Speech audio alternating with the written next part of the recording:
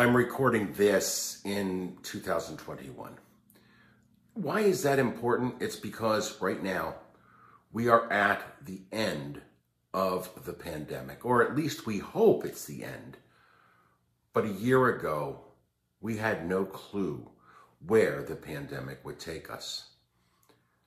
One of my clients was very concerned about what was going to happen to his business when it shut down. All of a sudden, his people were going to be going home to work.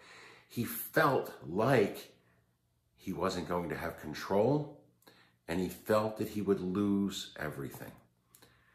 And I looked at him and I said, wait a minute.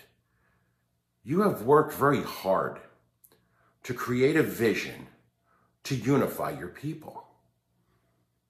I said, this is the time when we find out whether or not that vision was big enough and whether or not people truly enrolled in it to find out if it works. And he looked at me and laughed and said, that's great for you, but I've got everything on the line.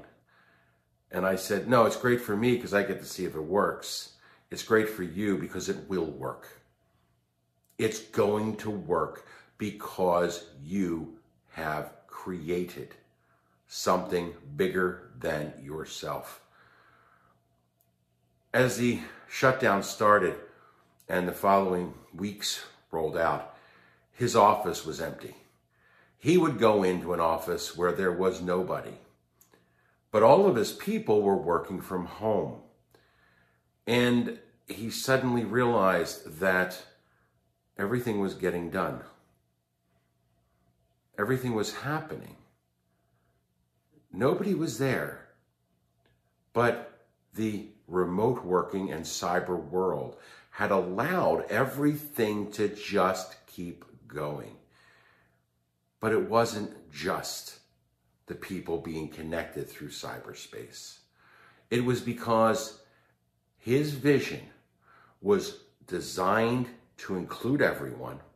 They all felt like they were a part of it.